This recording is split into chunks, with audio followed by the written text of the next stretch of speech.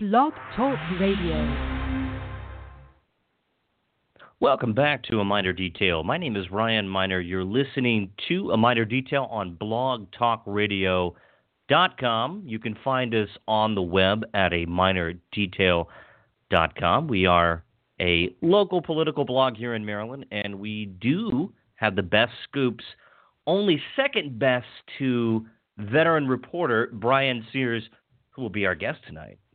And if you don't know Bryan Sears, he is an associate regional editor, and excuse me, I'm reading here I am. I'm already starting the show out, and I'm reading the wrong bio, and I'm sure Bryan will correct me, but Bryan is the government reporter at the Daily Record, and this is a well-read publication, and he is a tremendous asset to journalism, not only in Maryland, but I consider him to be one of the finest political journalists around in the country, and I read a lot of political journalism.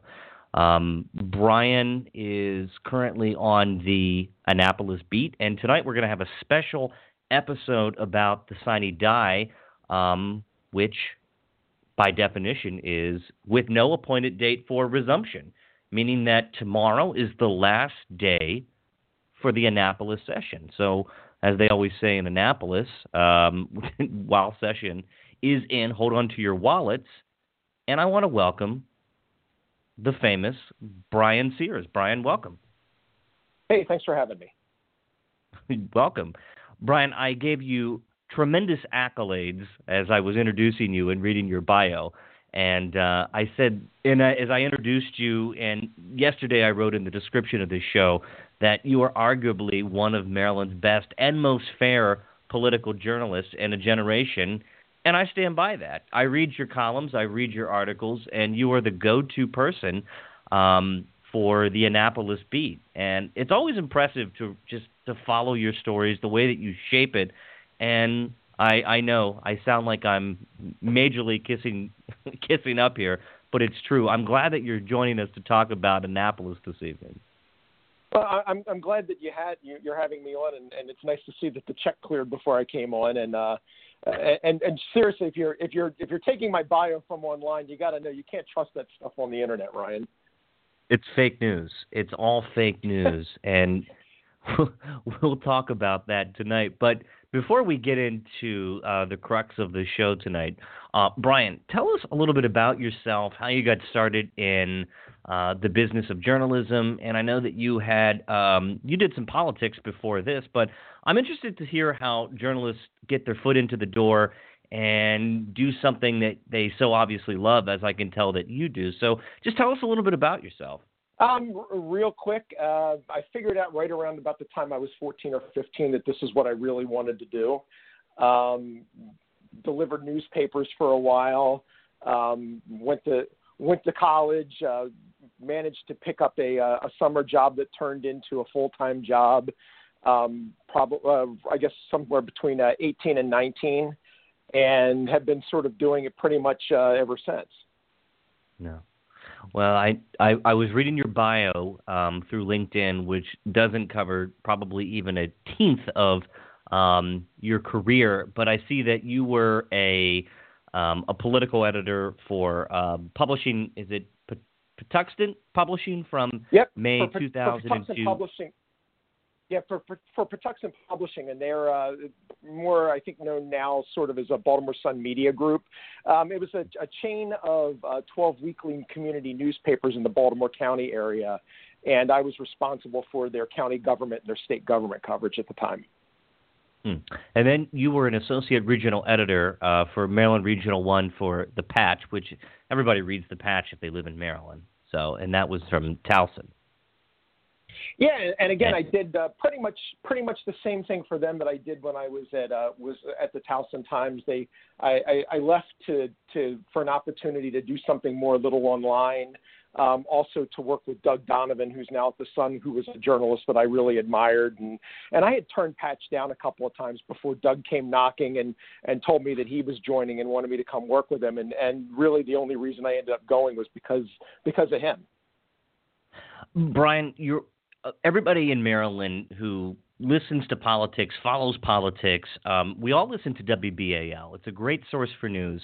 And I see that you're a contributor there, and you've been contributing to the WBAL news team. That's the 1090 AM since August 2009, and I've heard you several times on there. That has to be a lot of fun. So you get, not only do you get to do radio, but you get to really influence people and inform people. And I love WBAL radio. They have a great program.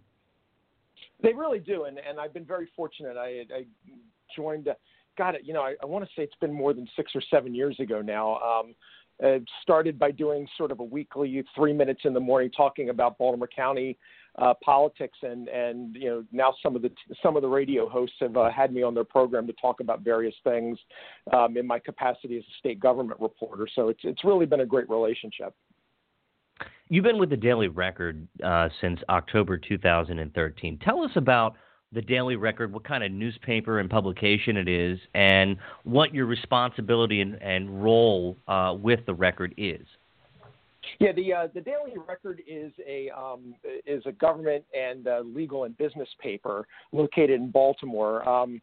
Our core audience is legal. I'm in business, but they've had a state government reporter for years and years, and I'm just sort of another in a long line of really, really good government reporters that they've had there. It's been a great relationship. I was very fortunate when I left Patch. When Patch downsized back in 2013, the Daily Record actually came calling within a day or two of me being told that I was about to be laid off, and offered me a job, and it's been a wonderful place to work. Yeah, and I read you have a blog, or you contribute to it, the Eye on Annapolis blog, and I'm just scrolling through it. It's a great commentary about state politics, and it has a lot of great information about what's happening. And I feel like in Maryland political news, between January and, of course, April, when session begins in mid-January and it ends in mid-April, there's so much going on, and it's hard to decipher exactly what's happening because we're getting such an influx of news from not only from the Daily Record, the Baltimore Sun, the Washington Post's Metro section covers Annapolis Session, and various other newspapers. And, Brian, where I grew up in Western Maryland, in Hagerstown, we have the Herald Mail. And to be honest with you, I still read it every day. It's my hometown newspaper. Yeah, and look, you've got a great reporter out there, Tammy Baker, who covers the State House. There's Danielle Gaines, who covers for Frederick, for the Frederick News Post. If you can imagine this, Ryan, you talk about feeling like there's a tremendous influx between January and April, but imagine, if you will, this is my 16th session, and if we went back to my first session in Annapolis, I would tell you that we probably had triple the size of the State House press corps. A lot more news back then, and it's really sort of I should say there's no lack of things to be covered. It's more of the ability to use the small number of reporters who are still there to cover all of the things that are going on.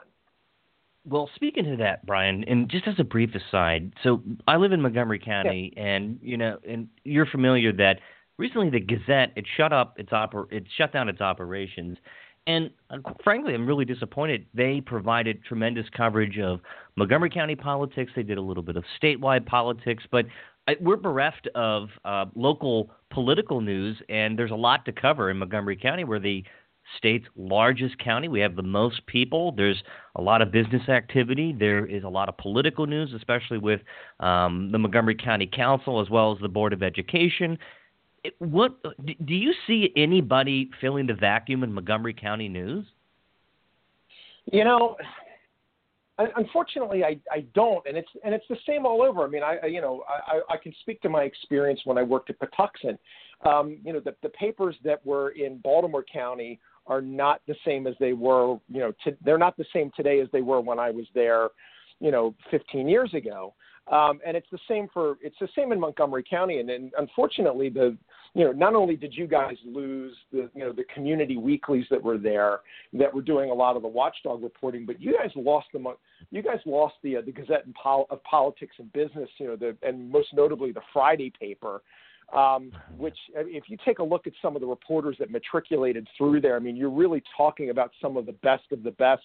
There's a guy named Steve Dennis who covers the White House now, who used to cover the State House when I was there, and Josh Kurtz, who probably is the dean of the Maryland government government coverage, who's trying to start his own independent website, Maryland Matters. I mean, another name that came through there. I mean, the paper was a must-read every week, and it's just gone. It is, and we're looking, and I know that there's been some seminars on various ideas about how to infiltrate the Montgomery County media market again, and how to fill that vacuum, as I mentioned earlier. I'm concerned, but I'm hoping that perhaps that a group of veteran journalists can come together. And look, we have MoCo Media, sort of like the public media, and we have the Washington Post does a good job of covering some aspects of Montgomery County media, but we still lack that. And being that it's such a huge delegation to the State House, and we have so much going on in county government, we just need somebody or something or some media market. And look, a minor detail, we cover some things, but look, we're just a small two-man shop, and we get stories and we go with it. And, we're a hybrid of journalism and opinion.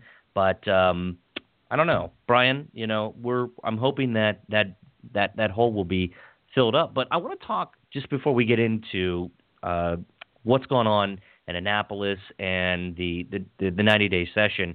In Maryland, Brian, I consider you to seriously be one of the best reporters, but we also have some really great people that are doing some excellent journalism, and you're one of them. I would say Mike Dresser is also one of my favorite journalists. Len Lazarick, you can't forget Len Lazarick, who compiles the daily news that you're often featured in, and his Maryland Reporter. There's John Wagner from the Post. There's John Fritzy from the Sun. There's Aaron Cox from the Baltimore Sun. I mean, these people, I think we have no shortage, though, however, of excellent journalism in Maryland. Would you agree? Oh, I'd absolutely agree. I mean, the people that you just named and a number of others, including Rob Lang from BAL and Rachel Bay from WYPR, Dave Collins from WBAL Television. I mean, there really are a core of reporters down there who are very good, and they're people that I'm proud to call my colleagues. Oh yeah, and I'm sure it gets hectic down at the press pool. I see your Facebook and I follow you on Twitter, and it looks like a lot of fun. I've had the pleasure to visit there before, and I remember back in about 8 or 9 years ago, I remember taking a trip down there with NBC 25, or it's now your 4state.com. That's the local television station that's based in Hagerstown, and they went down, and I remember seeing, I don't know if you remember, she was a great reporter. Well, I don't want to speak of her in the past tense because she's still with us. Erin Julius wrote for the Herald Mail, and another fine reporter. And, I feel like that the Herald Mail is, I don't even want to call it a starter paper because that's unfair to call it. They do some great work. And I only see it growing stronger. There's a lot to cover. Maryland is like one of those keystone states. We're right next to Washington, D.C. We just have a lot of excellent journalism coming out. And I think that's good in this era, this inscrutable political era where nobody seems to know just what the hell is going on. And I just thank God for journalists like yourself for breaking it down, explaining all of it, and bringing some clarity and shining light on what's happening and keeping our politicians honest. So with that, let's go into it. Let's go into session. The session was it was a wild ride, and I'm following it as best as I can. There was just so much information, and I felt like this session had to be one of the busiest in a long time, and they seem to have accomplished a great deal. And as not everything gets done in session, and then you just wait to the next one. But Bryan, what do you think? What's the biggest political story to come out of Annapolis Session this year? I'll tell you, I was thinking about this earlier, and I think there are a number of sort of big stories. But I'll tell you, the one thing that sort of surprised me the most out of this was, despite all of the things that you said, which are absolutely true, and it's not like they went down there and did nothing for 90 days, my experience has been that the third session of the term is generally the most contentious. It is generally it's almost anarchy, because it's one of those. It's the year when all the real political stuff is going to get done, because next year everybody's running for election. The session, right as the session ends, you're headed right into the primary election, and so it's a very different feel in the fourth year. And this term at times felt glacial. There was not sort of that excitement, and I'll tell you, the agenda coming from the presiding officers in the House and the Senate was not what what a lot of us would have expected for the third year of the term. Most of it really seemed to be focused on things that dealing with things at the federal level, and attempts to try and tie the governor to the president. I saw a lot of that, and we're going to we'll talk about that particular element of session. But I want to talk about what legislative leaders think that they accomplished versus the reality of what they did accomplish. And I think a good place to start with this conversation is always the budget. So, Bryan, can you walk us through the budget? What was cut? What wasn't cut? How much money did we add? Who was happy and who was unhappy? Because we know that the budget, the duration it takes, the time that the governor presents the budget, and then the legislative branch cuts it up, slashes it, or it does whatever. It always brings out the worst in people, I've noticed. It can, but I'll tell you, this year, and I think we've seen this sort of progressively since Governor Hogan came into office, we've seen the budgets become less and less contentious. The governor's first year in office, it was, there was a lot of back and forth. There was a lot of hand-wringing. This year we finished the budget up almost 2 weeks earlier than we needed to. There's a statutory timeline for when the legislature has to finish the budget, and if they're not completely finished by then, the governor is required to sort of issue this pro forma executive order that basically says, if you don't finish the budget, we stay for extra time in the session. And this is the first year in a long time that I can remember that the governor didn't have to issue that executive order. So, in a lot of ways, it went by fairly smoothly. In terms of the numbers, you're talking about a roughly $43.5 billion budget. That's everything. Yeah. That's all of your federal aid. That's all your special funds. That's all the money for the university system. Wrapped into that is about $17.3 billion in general fund money. That's the money that you and I pay in state taxes. That sort of pays for the most of the local services.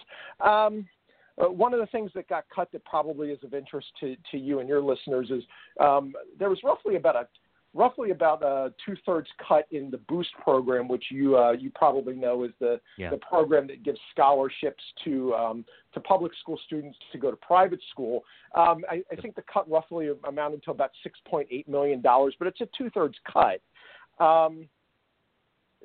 One of the other things that got eliminated out of there was the governor's attempt again this year to get some kind of mandate relief.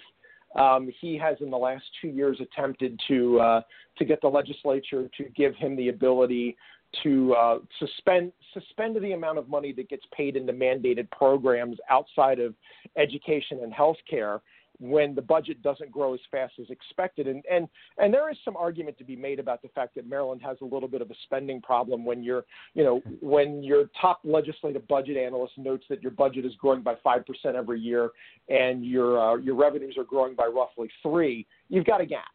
And so the governor is looking for long-term solutions to deal with that. And it looks like we'll probably put that off again until next year.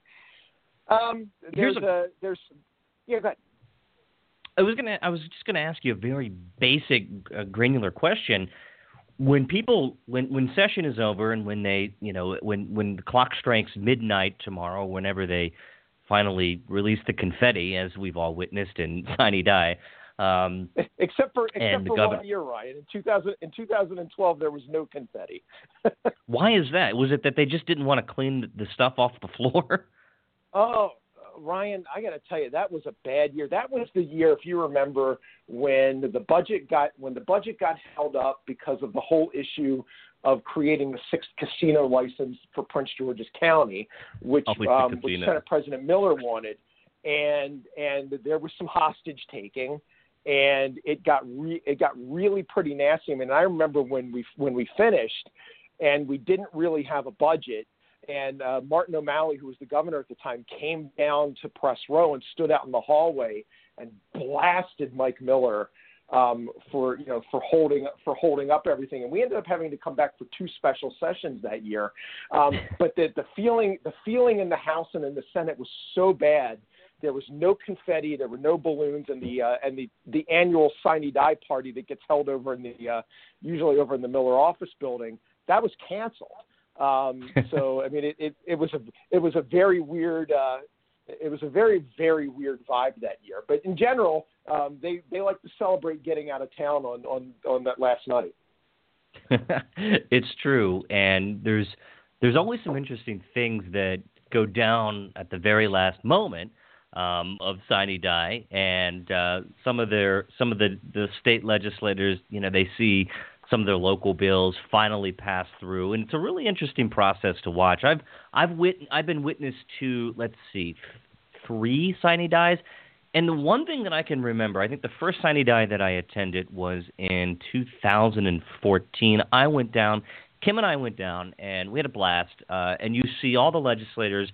They're hanging out, and then you see the cabinet officials, various government officials, and they're sort of all walking around, and everyone's happy because after an exhaustive 90 days of legislating, everyone's ready to go home and back to their districts and meet with their constituents. And many of these folks return back to their regular jobs because, as you know, it's many of these folks have other careers. Which I think it's encouraged that they do have other careers than just being a state legislator. But nonetheless, there's a lot of fanfare, and it's always fun. And many times the governor comes out. And tomorrow night, do you expect the governor to come out and it be, full of fanfare and pomp and circumstance? We have not seen his schedule yet. There is typically some media availability. So we expect that there'll probably be something towards the end. It's not unreasonable to believe that the governor is going to make an appearance somewhere. But as to exactly what that might be, I can't speak to just because we haven't seen his public schedule yet. Yeah, and all the legislative staffers are partying and having a lot of fun in their the House and Senate offices, and you go to the various parties. And it's just a fun day to be in Annapolis and to watch the legislative process. And but like I said, everybody's just ready to go home, especially the staffers. But many of the staffers do stay in Annapolis, and they will continue to work hard on behalf of the constituents. So, Bryan, I remember earlier in our conversation, you said something that the third session, when every third session seems to be something wild happens, or the most contentious and the most jam-packed. And I remember back in 2013, it was the Martin O'Malley's second to last legislative session, and that's when they passed SB 281, and there was some other, I don't know if that was the gay marriage year. I think 2012 was the gay marriage year, right? I can't remember. I'm losing my mind. 12 was right. 12 was same-sex marriage. There was also so I think 13 was the Brian Frosch gun bill, and also I believe we did minimum wage that year. Yeah, that was a pretty heavy session, and the budget and with O'Malley outgoing, and the candidates starting to consider whether they're going to run or not, and everybody, of course, knew that Gansler and Brown was going to run. So it was a wild time. So, and this session, I wanted to talk about a little bit about relationships, and everyone seems to want to know what is the relationship between Senate President Mike Miller and Mike Bush, or as I call them, the two Mikes, and Governor Hogan. Are they getting along? Are they working together? Is it a bipartisan relationship? Is there any fighting or any bickering going on? I would say there's probably a little less fighting this year than in years past. But the relationships that were at the beginning are the relationships that we have now. I mean, the president and the President Miller and the governor. They have described themselves as friends. They have a relationship that goes back years before the governor was elected. That relationship during the 90 days occasionally gets strained, and there's some evidence of that. And every now and again, the governor will say something that to poke the Senate president. And the Senate president will remind us all that he looks at the fact that the governor's never held elected office as a negative. And a couple of weeks ago, when Dennis Schrader's name was removed, was withdrawn from consideration, I think the Senate president referred to the governor's office as amateur night. He said it's amateur night up there. But in general, they go to basketball games together. And so they have dinner together, and I think they genuinely sort of like each other outside of the political arena. The speaker and the governor have somewhat more of a difficult relationship. They've never quite gotten along. I'll give you a real good snippet that sort of explains this. One of the bill signings last week, the speaker walked in, and the Senate president and the governor were greeting each other with kind of what I'll refer to as a bro hug. And the speaker immediately remarked that, he never gets a hug. And so when he came around to the other side of the table, the governor sort of leaned in and gave him a hug. But Bush's remark was kind of telling, because they really don't sort of have that friendly relationship. The speaker told me earlier in the year that he doesn't really get invited to the governor's mansion at all. It's a little more. It's a little more of a strained relationship. And here's my perspective as an outsider looking in, and I see, and I want to talk to you in just a bit about Governor Hogan's leadership style. But I see you've been doing this a long time, Bryan, in that you've been covering politics, and you truly understand how Maryland politics work, how the relationships are formed, and who are the real power brokers behind and inside of Annapolis. So I look at Mike Miller as being much more transactional than Mike Bush, and I look at Mike Bush as being much more of an ideological leader. He has a rowdy caucus in the House Democrats. And look, he has an overwhelming majority, and I look at both of them as two very different styles of politicking, and I see that Mike Miller is the old school kind of Joe Biden-ish, get it done, but, be congenial. And I see Bush as definitely much more of a partisan warrior. And is that description accurate, or am I sort of kind of hot or cold? Ryan, I think that's fairly close, and I think what you're describing is really something that's born out of the different styles of the chambers. In Maryland, the Senate, the Senate's made up of 47 individual senators, and so it is very easy for the presiding officer to have one-on-one relationships with all of the members, and Miller does. Miller got along very well, for example, with David Brinkley. Miller gets along very well with the minority leadership now, Senator Jennings and Senator Hershey. He has relationships with every member of the Senate. In the House, it's very difficult because you have 141 members, and within that you have roughly 90 members of the chamber are Democrats, and those Democrats are really kind of all over the political spectrum, including a very large wing now of young progressive Democrats.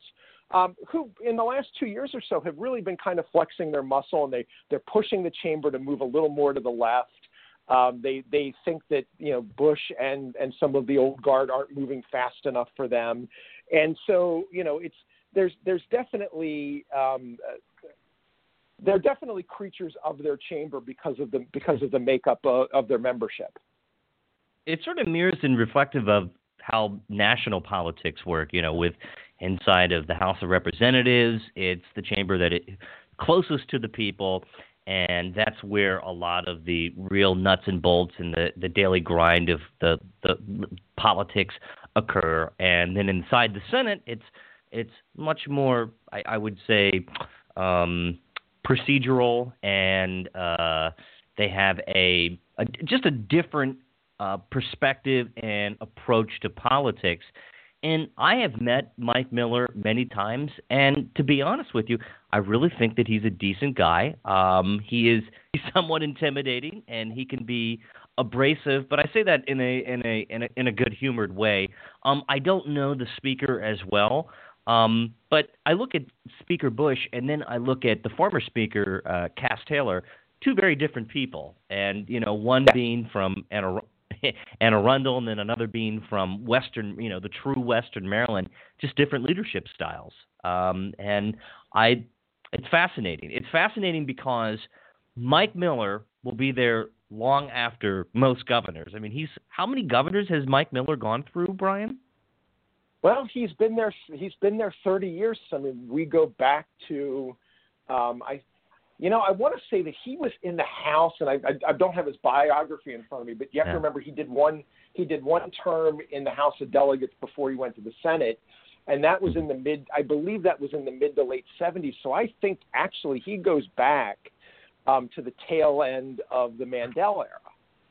So I mean that's and Marvin Mandel, who was 95, just died within the last year. Yeah. I mean that gives you an indication of really how long the Senate president has been in the legislature in one form or another.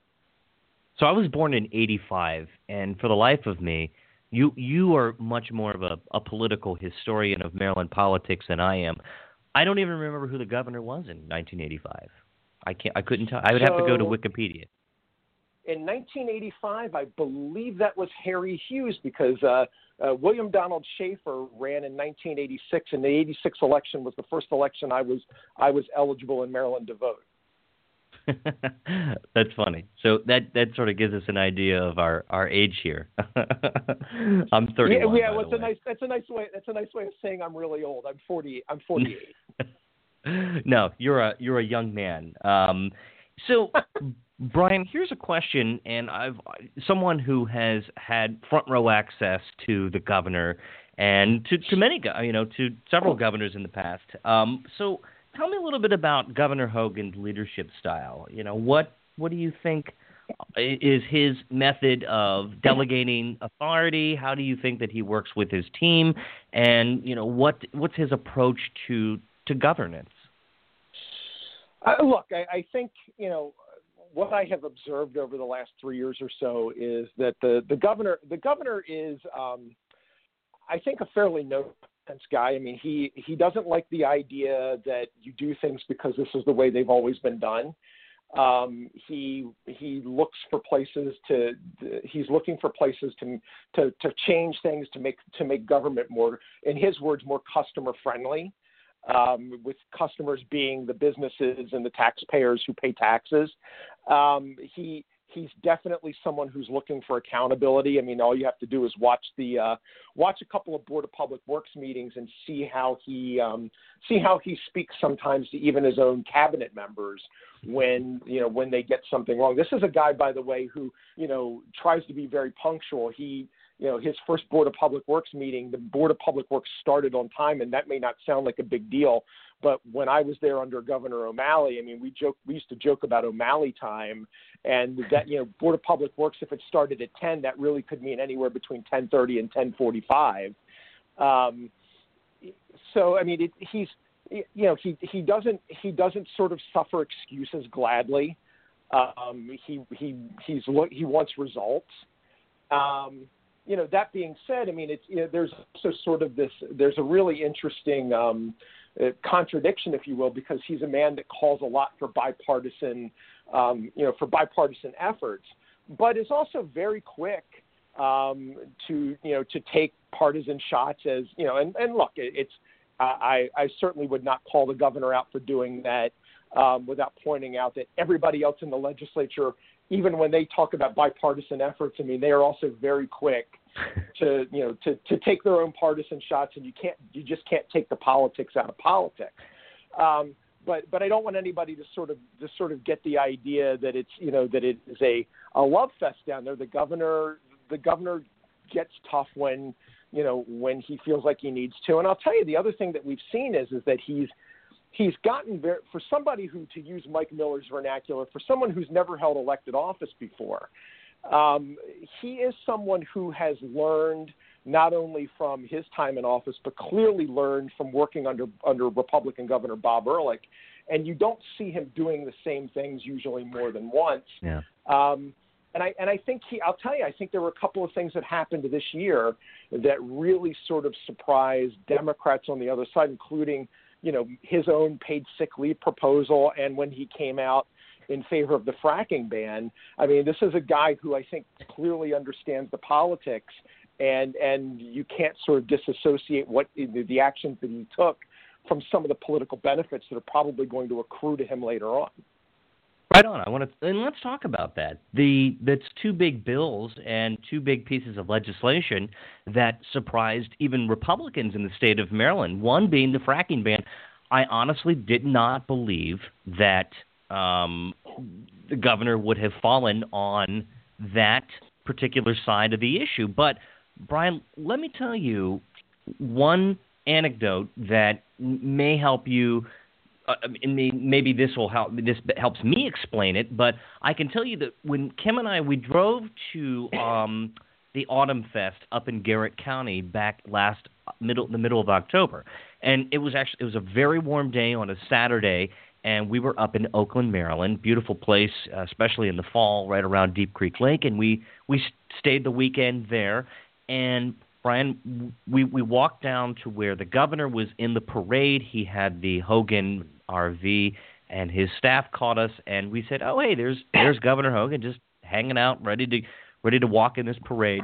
And they roped us into walking with him, and of course we didn't mind. We held the banner, and the governor was standing right in front of us, and we had a great conversation. It was really nice, and we walked the parade route, and there was thousands of people there. And I can't tell you how many signs we saw that said, "Ban fracking now." And the governor acknowledged them. And they would shout, "Hey, Governor, we love you, but ban fracking." And these are his supporters. These are Republicans in Garrett County who believe in banning the fracking and the science that goes along behind it. And to be truly honest and transparent, I am not I can't speak very competently on the science. I'm learning more about it, but nonetheless, there were a lot of people during that parade who held up signs and reached out to the governor. The governor saw them, and he responded. He waved. He shook their hand. He talked to them alongside the parade route. And if you've ever seen Governor Hogan on the retail circuit, it's something to watch. He's excellent, and he connects with people. And in that sense, I believe that he's a very skilled and humble politician, and that's what I really like about him. And so I saw that, and I thought, okay, how will the governor come down on this issue? I didn't think that it was going to happen, but it looks like it did. And some people, even in the governor's own party, like Delegate Wendell Beitzel, they came out really strong, hard against the governor when he made his decision.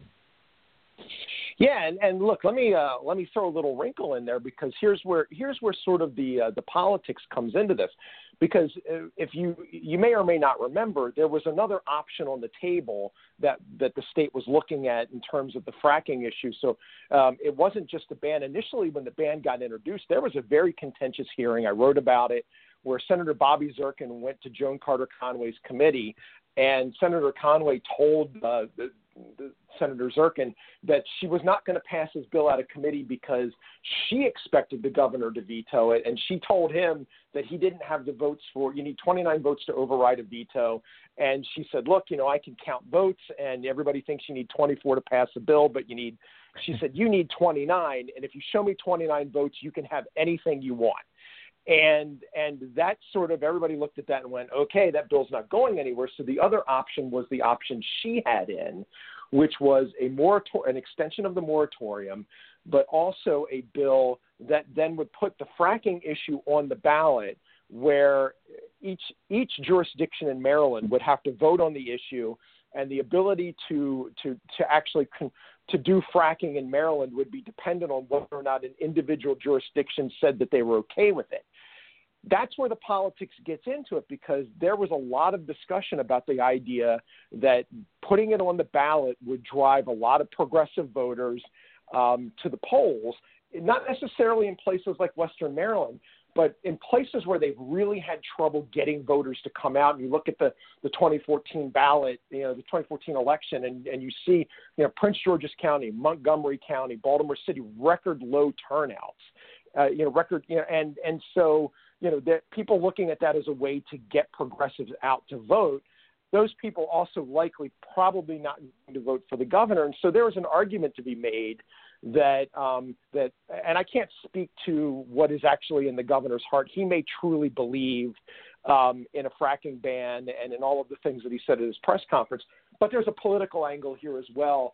And by getting involved in the ban, he took an issue off of the table that Democrats could use to perhaps throttle him with in a year and a half. Yeah, and he took the issue off. Not only did he take it off the table, but it can't hurt him. And unless you have someone who decides to primary the governor from the right, and there has always been chatter and talk, and our dearly departed friend Joe Steffen, God rest his soul, and we all miss him dearly. In fact, we even dedicated an entire episode of our show to remember Joe. Even when Joe was thinking, Joe had actually put out feelers online to challenge Governor Hogan. I don't know if it was serious, Brian, but I just know that some people have talked about taking on Hogan from the right. And who would that candidate even be? Would it be, a Trumpian-like candidate that would, hit from the hard right? Or would it be a populist-style candidate? I can't imagine anybody actually winning, however. Yeah, I had a conversation. I had several conversations with Joe, and I think he was more serious than not about it. But I will tell you the same thing that I told him. I mean, I think it's going to be very hard for a Republican to challenge the governor, and really what you're looking at is you almost sort of need. Forgive me if I sound like I'm talking about politics like liquor, but you almost need sort of your top shelf name brand candidate. And I'm going to throw a name out there, and I just want, before I even throw a name out there, I want to make it clear I have no reason to believe that this is going to happen, but you're really talking about somebody like an Andy Harris kind of a Republican, somebody who has a name, somebody who has a bigger office, somebody who has a foundation and an organization behind them that could give the governor a good run for his money. It's going to be a very difficult thing to do if you are just a Republican, let's just say you're a Republican who sits as a county commissioner or a county councilman. It's just going to be very hard to mount that kind of a statewide race. I don't think people sort of understand how difficult it is to run statewide. And you're starting to see a lot of people who are coming out of the woodwork now on the Democratic side who are, who almost sort of had this, like they woke up one morning and said, hey, people like me, I could be governor. And don't sort of really understand that there's much more to it than just I think about it like Chris Rock from the movie CB4. He wakes up one morning and he says, hey, I know, let's be gangster rappers.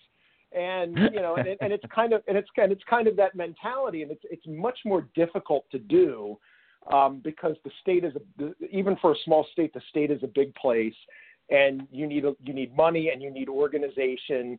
And to be honest with you, I still think, generally speaking, even when you look at some of the discontent in the Republican Party with the governor over things like fracking, or folks who are 2A supporters who don't feel like the governor has moved fast enough on their issues, in the end, where are they going to go?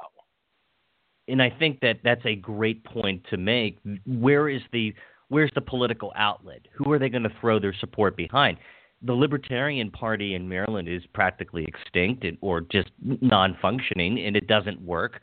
I don't see any big-name person challenging the governor. And as you mentioned earlier, anyone with a serious apparatus wouldn't dare do that. It would fracture the party, and it would lead to chaos.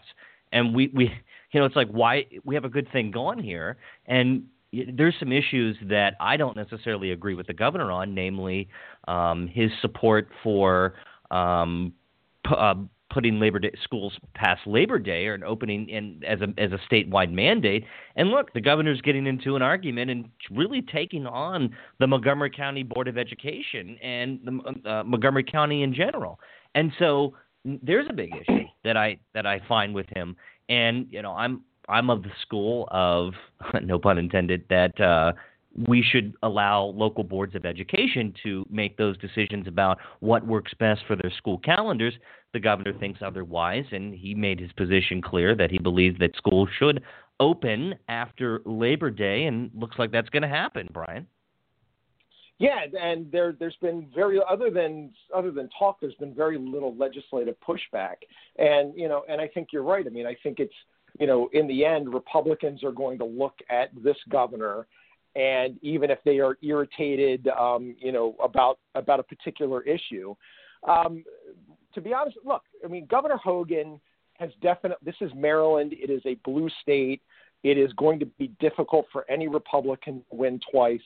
But I will tell you, from where I'm sitting, I think Democrats are concerned, and I think that Governor Larry Hogan really has the best chance that we've seen, at least in my lifetime, of seeing a two-term Republican governor, the first two-term Republican governor since McKelvin. Well, let's talk about that. So there's Republicans that believe that Governor Hogan will lose simply because they disagree with his politics, which is not a fair analysis. So you have the Trumpian Republicans who say Governor Hogan. That's an emotional analysis. Exactly, and I agree with that. And I think that's an unfair, fallacious analysis, because it doesn't factor in that he's a popular governor, that he's I hate using political ideological terms to describe it, because if I really try to describe Governor Hogan's governing philosophy, I don't like to put people in different camps. Like, Governor Hogan is a moderate, because he's conservative on many fiscal issues, and he's not necessarily touched some of the social issues, or he stayed away from them. Doesn't mean that he's necessarily moderate or even to the left, but it just means that he hasn't focused his time spent as governor on these specific issues. So it's unfair for me to really categorize where Governor Hogan comes down on the political spectrum. And I believe that Governor Hogan is, I would say, if I could describe it, probably in the mold of maybe like a John Kasich on the national level. Would you think so, Bryan? Yeah, I mean, look, I think that, what you're seeing, the governor is governing the same way that he campaigned. He did not campaign on social issues. Right. And if you remember, Anthony Brown's campaign almost entirely tried to define, rather than tell people why they should vote for him, tried to tell people not to vote for Governor Hogan because of any number of issues, including guns and abortion. And, and candidate Hogan at the time basically ran a campaign that said, fine, if that's what you want to talk about, you talk about that, but I'm not going to talk about that. I'm going to talk about job loss. I'm going to talk about taxes. I'm going to talk about, getting the state's financial house in order. And those are pretty consistently the messages that the governor has held, while being governor. And look, and I will tell you, it's effectively running what has become a 4-year reelection campaign. He ran for a little more than 4 years to become governor, and really has been very mindful of the fact that if he wants a second term, he's got to govern in a particular way, and they're doing that.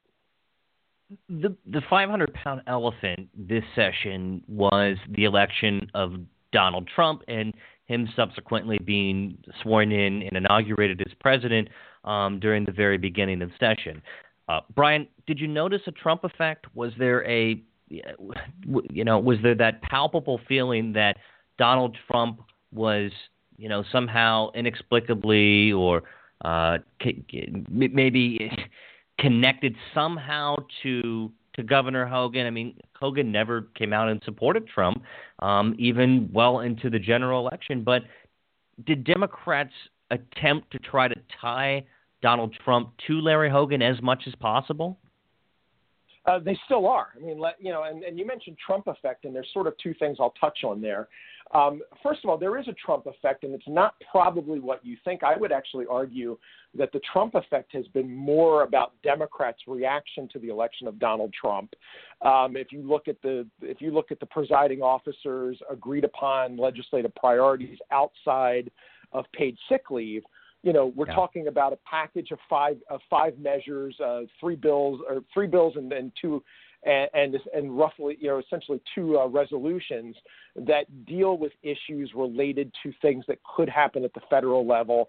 I will tell you that within, literally the next day after Trump was elected, my inbox started to see emails from Democratic supporting constituencies like the State Teachers Union and other unions, who immediately on all kinds of state issues tied Larry Hogan to Donald Trump. There was language in that. You saw Bill Frick, the delegate from Montgomery County, who in calling for a veto override of the renewable energy portfolio standard, referred to Larry Hogan as the Trump of State Circle.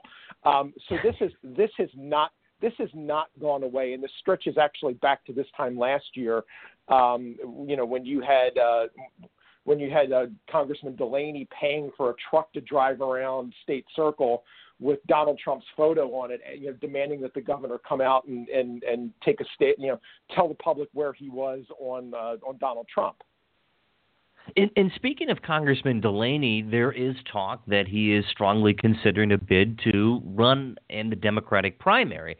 And of all the candidates who we could think of that would run to be the Democratic nominee, I look at Congressman Delaney, who incidentally is my own congressman in the state of Maryland, would be Governor Hogan's most logically toughest opponent, in that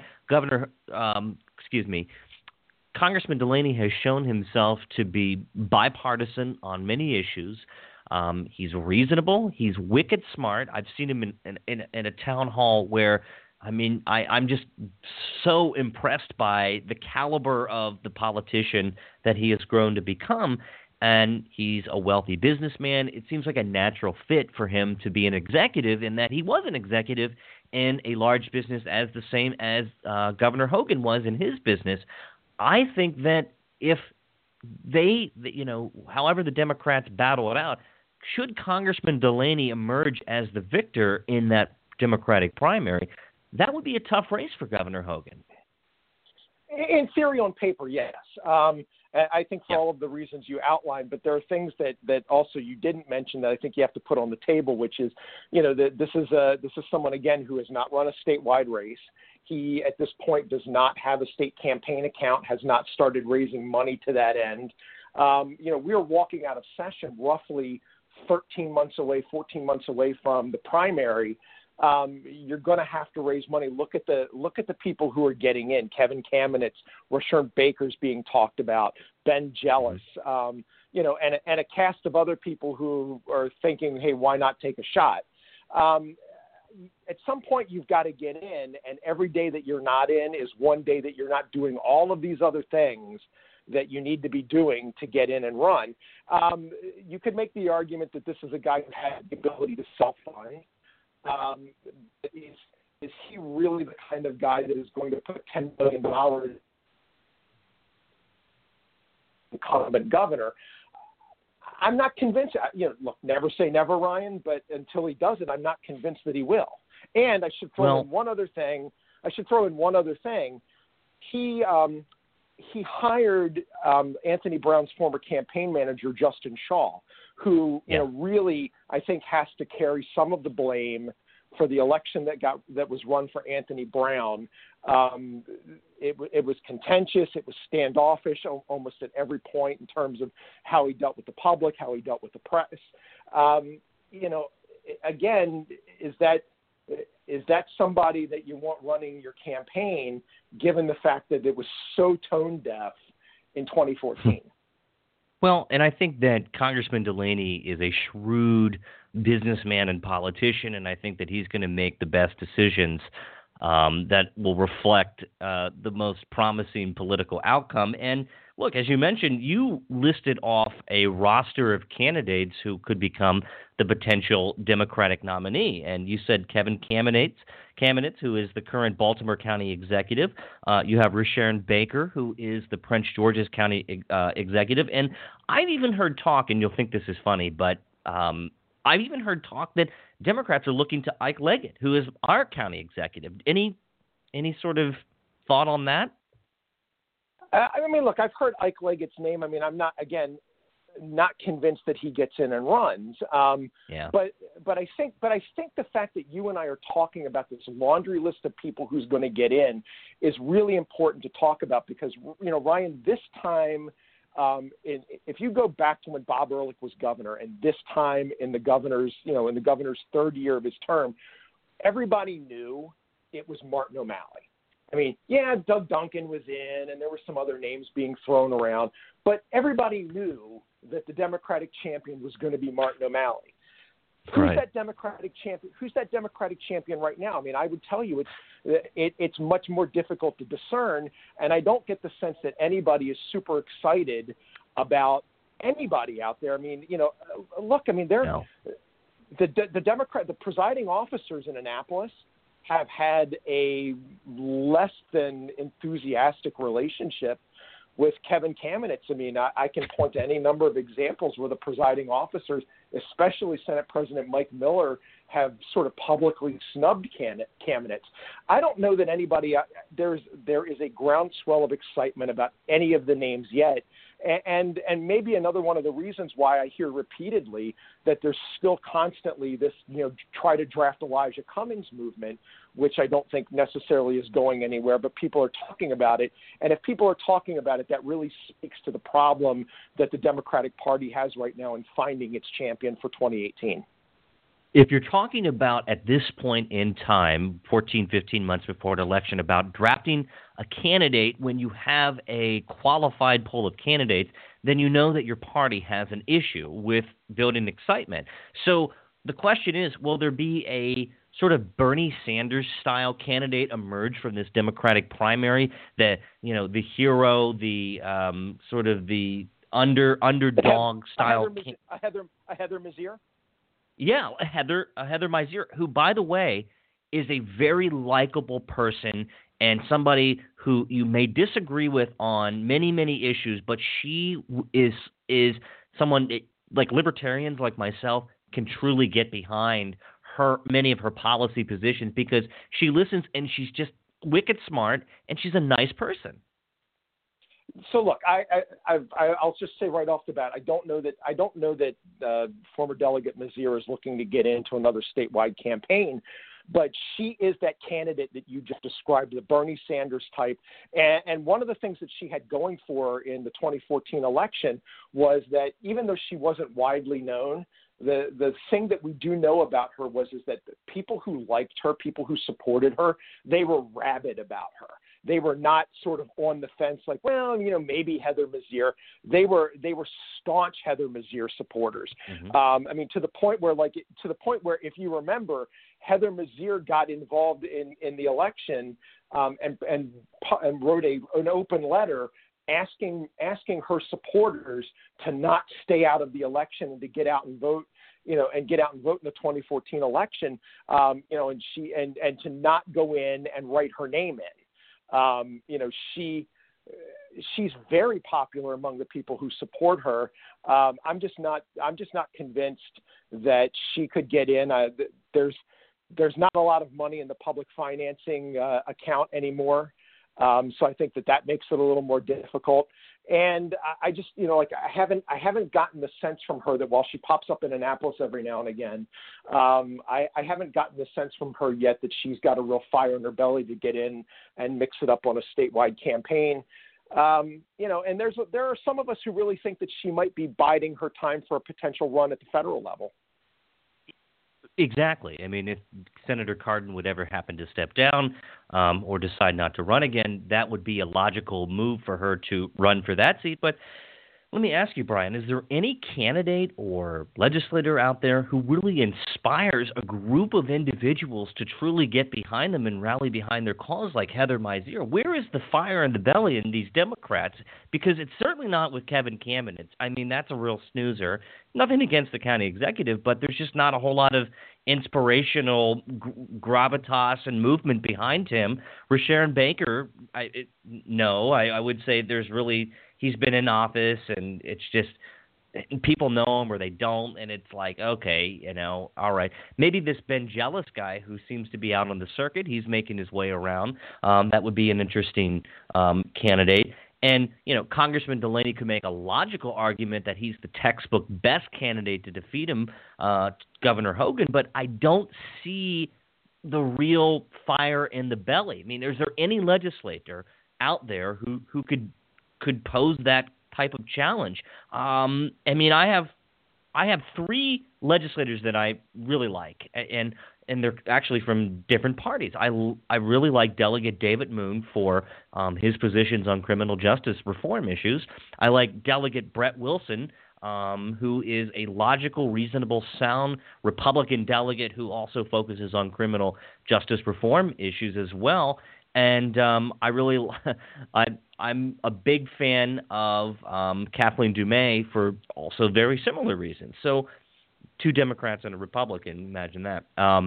So anybody out there that's building a movement, where's the passion? Yeah, I mean, in terms of building a movement for a run for executive, I don't see it. And I'll tell you, just to take a step back for a second on Rasharon Baker, I should mention that you can still put me in the skeptical camp in terms of whether or not Rasharon Baker actually runs. The county executive has not raised a lot of money. And frankly, there's one particular issue that's going on that really, I think, probably is a big concern and will determine whether or not he runs. And that's the ongoing health issues related to his wife. Your listeners may or may not know that Rasharon Baker's wife suffers from early onset dementia, and he's very devoted to her. And so I want to make it clear, that there's politics and there's personal stuff, and when your spouse is dealing with these kinds of issues, your priorities are rightly focused on taking care of your spouse, and by all accounts, this has been a large priority for him. And when you're county executive and trying to run for governor and taking care of a family member who has a significant health issue, there really is sort of this question about, can you do it all and do it well? And I'm, and if you have to choose, what do you choose? And I don't know how thank God I'm not in the position where I have to make those choices, but you can't sort of talk about the candidacy of Rasharon Baker in a bubble without acknowledging that these other things are there. Yeah, that's a very fair point. Speaking of individuals, Bryan, who do you think emerged from this Annapolis session? Who were the victors in the political fights? Who was a standout legislator? Who was a valuable contributor to the discussion? And I don't like to put anybody into the least valuable category. I don't think that's fair. But who really stood out to you this session? I got to tell you, I think you have to look at Mac Middleton, who is chairman of the Senate Finance Committee. I mean, this is a guy who is a Democrat from Southern Maryland, who really is known for for being very open and a consensus builder.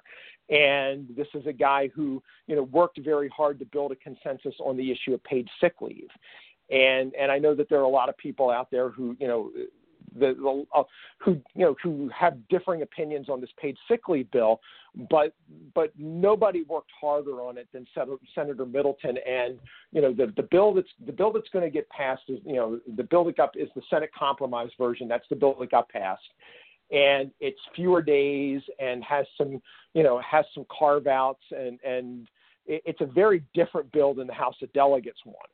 I think he would go right to the top of my list just for all. And he's now being thrust into trying to deal with this very thorny issue of unraveling and repairing the medical cannabis licenses, and that's going to get done. If it gets done at all, it's getting done tomorrow, and that's going to be a lot of work on his end, and also Senate President Mike Miller's staff.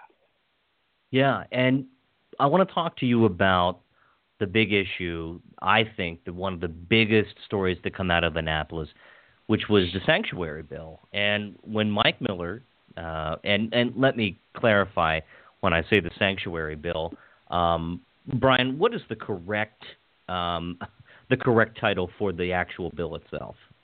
Oh, Lord, I'd have to look it up. We've been shorthanding it the Trust Act in the office. Okay. Essentially what you're talking about is a bill that would have basically made it clear that police could not ask for stop someone and ask for their papers and ask about immigration status, but it also put some restrictions on law enforcement in terms of looking into detainer statuses of people. And so that's kind of where the hair gets split here. And the bill that you referenced is no longer in play. Senate got a hold of that bill, and Senator Bobby Zirkin, who's the chair of the Judicial Proceedings Committee, and his Republicans on his committee, and some pretty influential Democrats took that bill and essentially carved it up. And what they did was they took out all of the issues related to the detainers. As the chairman said to me, he didn't want there to be an issue, like where we saw in 9/11, where people are getting pulled over, and the federal government is looking for them, and nobody stops that guy. Or there's an MS-13 member that's sitting in jail, and it's now illegal to see that the federal government wants him, and he's back on the street. And so he did not want that to be an issue. He sees that as a genuine public safety issue. But what they did do was they essentially reasserted standing law that says you can't ask people, you can't just walk up to somebody and ask them about their immigration status. There's already existing law that essentially codifies that law in Maryland law. And it also requires police training on the issue. And it looks like if anything is going to get done on that issue, and there's no guarantee that the House is going to conform to the Senate amendments. But if anything gets done, it looks like that's probably where it's headed. One big issue that surprised me was the death of the redistricting reform. What happened to that, Brian? The presiding officers have never been fans of that bill, going back to last year when the governor first started working on it. It goes through Chairwoman Joan Carter Conway's committee. She's been very clear that she's not a fan of it. And essentially what the presiding officers want to see happen is they want to see a federal solution to this. And so what they did was they essentially took the governor's bill and amended it and cooked up a 5-state regional compact, 6-state regional compact, where if 5 other states, Virginia, New York, I think North Carolina, if they get in and change and basically pass a law that looks like Maryland's, then they all sort of put together each one has an independent redistricting committee that will go through the exercise of trying to reform redistricting, but it's dependent on these 5 states, some Democrat, some Republican, with the idea that it's not going to harm Democratic seats nationally.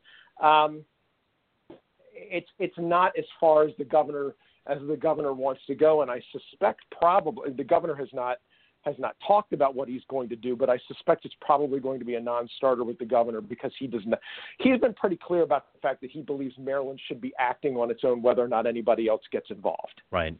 Yeah. I was surprised, frankly, that it went down, and he formed that bipartisan commission. I have a good friend, Walter Olson, who served as one of the chairs, the co-chairs of that committee.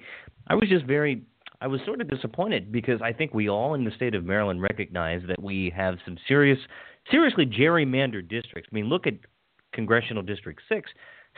It stretches all the way down into Montgomery County and goes all the way up to the tip top of Garrett County, Maryland, where, the old district, when Congressman Bartlett was serving, it went from Garrett, Allegheny, Washington, Frederick, and then I think it sort of went into Westminster. They had a section of Howard County. It was kind of weird, and then it sort of swerved. A sliver of Baltimore, northern Baltimore County. Yeah, and it also went down into, I believe, Urbana, and then I don't know if it had any of Montgomery County, maybe like a tip of Montgomery County, like the very western tip of Montgomery County, but the 6th District used to be markedly different. And then you look at John Sarbanes' district, the 3rd, which is just, you can't even tell where the heck that district goes to from top to bottom. And it's just wild. But redistricting definitely falls under the purview of the political being, this is a bipartisan issue. This is something that we can all get around. But once again, it didn't fall into that category, and I'm hoping that it will be revived, and I think that might be an issue. The governor can say, hey, look, I tried to do this, but the Democrats shot me down, so this is another reason why you want to reelect me. Do you think that's a plausible political position? Yeah. Absolutely. I think not only will it be, this is why you want to reelect me, it'll be, this is why you want to elect more Republicans. And look, I mean, it's part of the difficulty here is, Brian, you can't take the politics out of politics, and it's very difficult to get people who have power to give up power just because you ask them. And so, look, I will tell you, I mean, the districts today look very different than redistricting in 2002. You may or may not remember, but prior to the 2002 congressional redistricting, Maryland was evenly divided in its representation for Republicans and for Democrats, if you can imagine that in Maryland. And Paris Glendening came in and redrew the lines. And there's a really great Sun Paper editorial cartoon that carved the districts up and made animals, basically almost balloon animals out of them, and it resulted in a 6-2 split. And when O'Malley came in, he furthered that and was able to get it down to a 7-1 split, so that Andy Harris is the only Republican in Congress now. It has benefited Democrats and the Democratic Party over the last 2 election cycles, and I think part of what you're seeing here is an unwillingness to give that up. Yeah, I agree.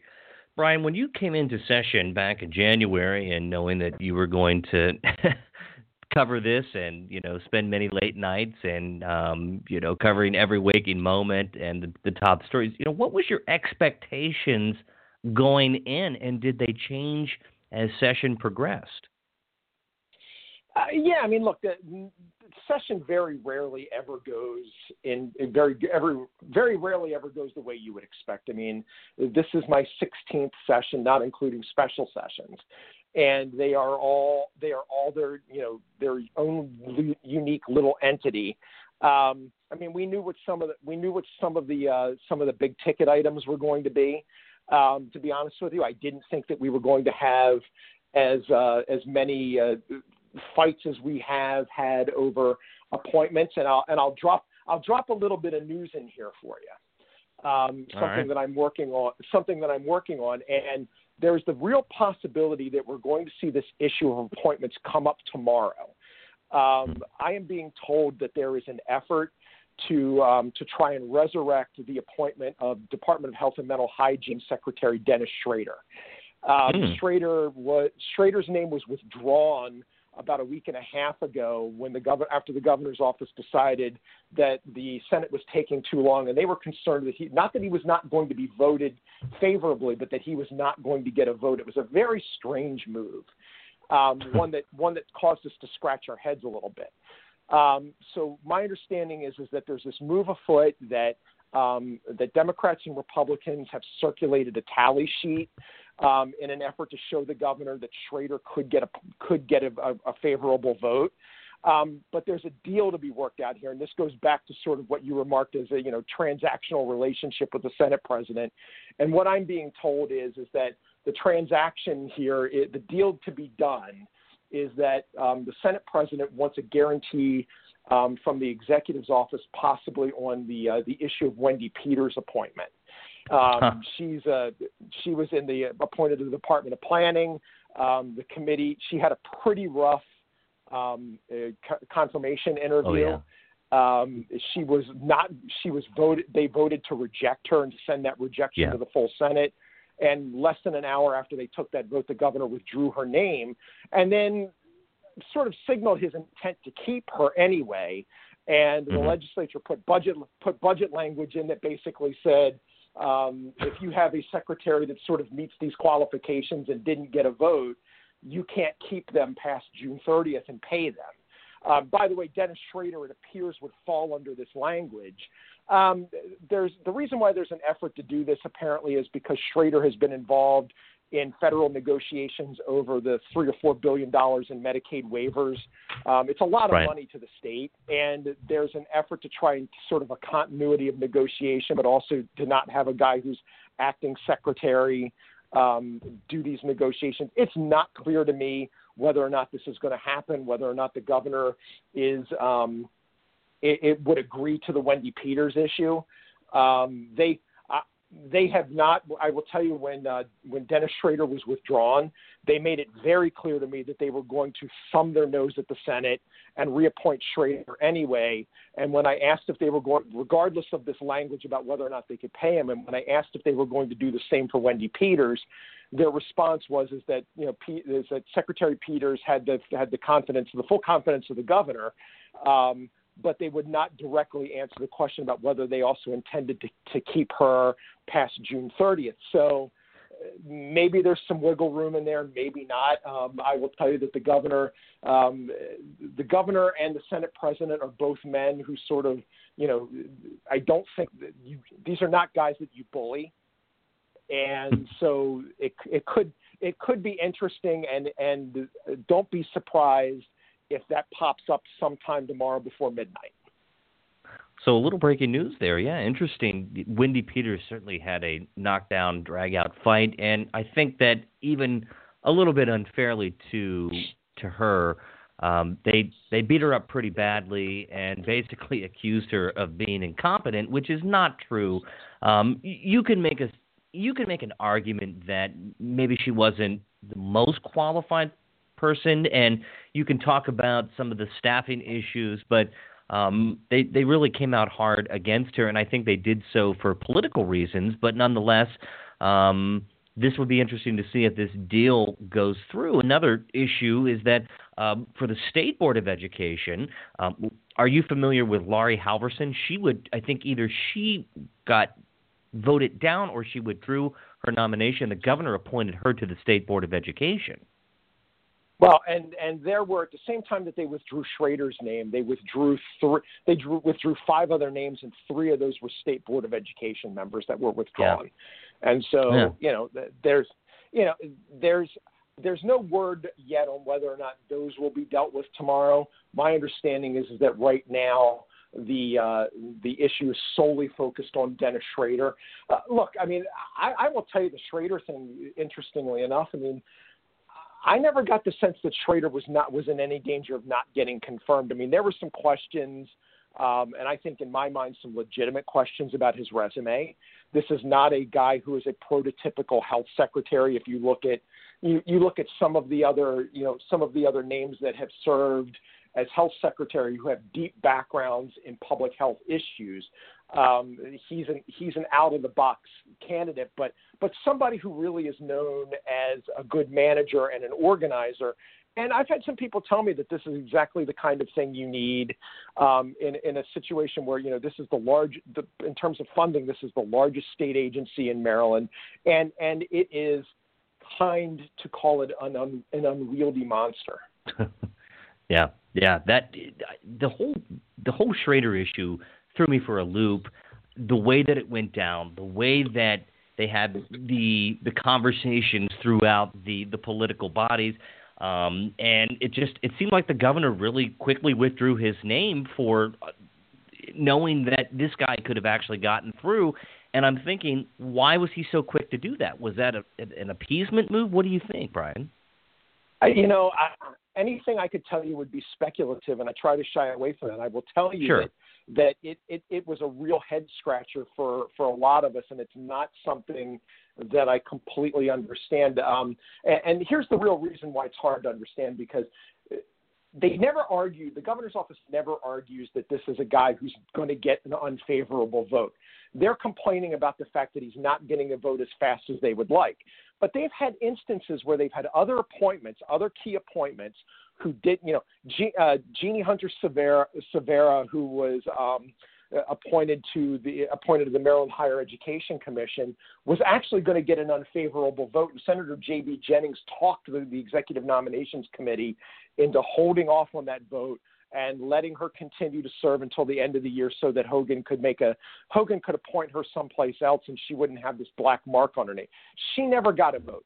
Gordon Medenica, the head of the Lottery Commission, was appointed and actually came up for confirmation last year. They never even scheduled a hearing for this guy, and the governor kept him on. So my question to them and to myself has always been, what benefit accrues to the governor by withdrawing Schrader's name rather than just letting the situation play out, because you can reappoint him anyway. They could get to June 30th. Yeah. If he doesn't get a vote this session, Schrader could continue in office and come back up for appointment in the next year. So the one question we've never been able to get an answer to is what do you get as a benefit from doing it this way? And it's not something that makes any apparent sense to any of us. Bryan, what do you anticipate for tomorrow night? Do you expect any last minute deal making, anything that was headed for failure that could pass, anything that might be controversial for Marylanders to watch out for? Yeah, I mean, look, I'll tell you, here's a couple of things on my watch list. The medical marijuana issue, that's got real potential to be problematic. I mean, there is an ongoing lawsuit. The deal there is a deal on the table, but it is not yet completed by both houses. And some of this is really going to center around issues of disparity studies and minority participation. I think there's also this issue of the internet service providers and internet privacy that directly relates to federal action, and whether or not businesses like Comcast and Verizon can sell how their users are using the internet, so that people can sell you more stuff. I think there's also this bill which would be the first of its kind in the country that would give the Attorney General's office the ability to sue over price gouging on generic drugs. The Taxpayer Protection Act, which is something that the comptroller wants, it failed last year. It's not. We're getting down to the last day, and it's not done now.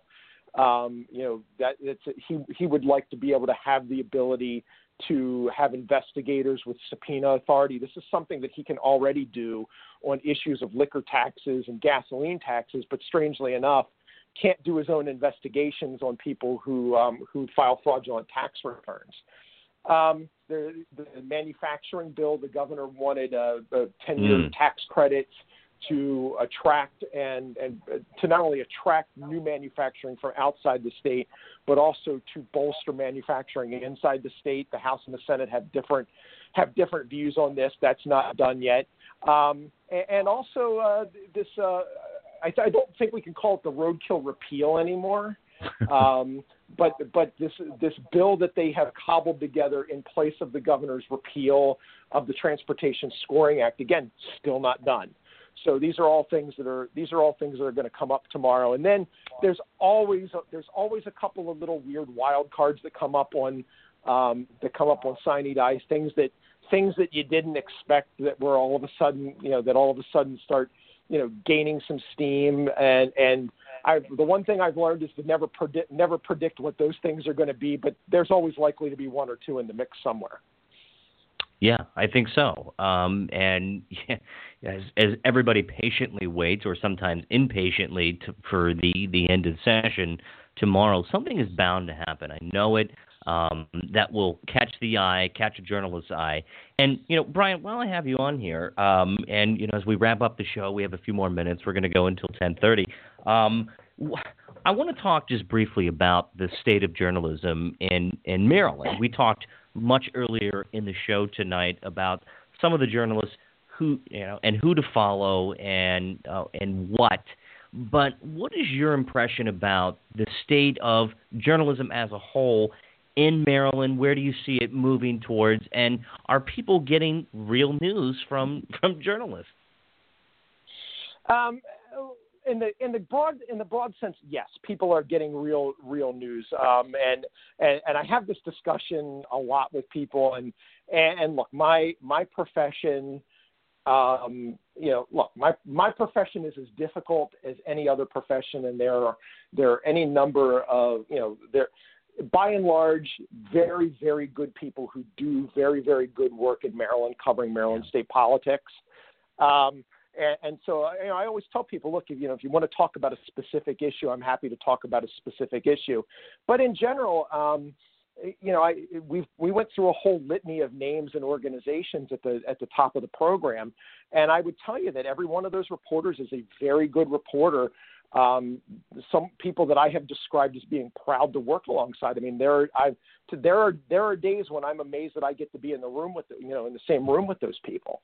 So wherever it is that you live, I mean, there are good news organizations out there doing good state government politics coverage.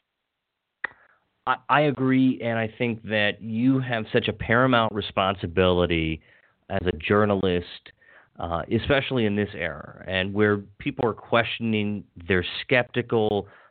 People follow certain news organizations because they believe they have a ideological bent that agrees with their own personally held beliefs. I just want the facts, ma'am, sir. I just want the facts. I want great reporting, and I've seen a lot of it in the last several months. And as a brief aside, look at the story in the New York Times that was released last, I believe it was Sunday or Monday, about Bill O'Reilly, who is Fox News' number one moneymaker.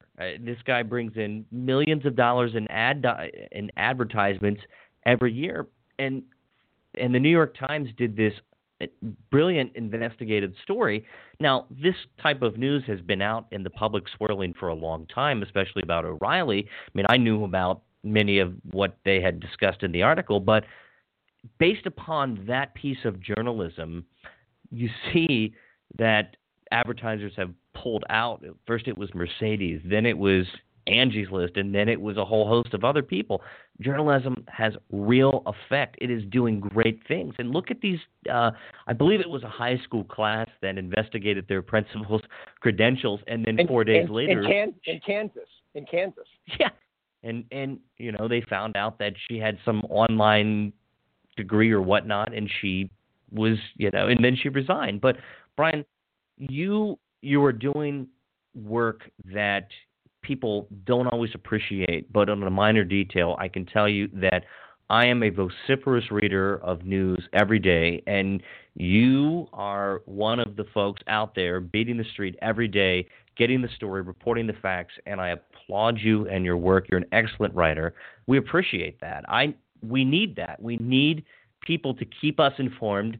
Therefore, we can keep our government officials in check, and we can continue to speak truth to power and hold them accountable. And your job is to inform the readers, and I just think that you do a spectacular job of that. Where can people find you on the web?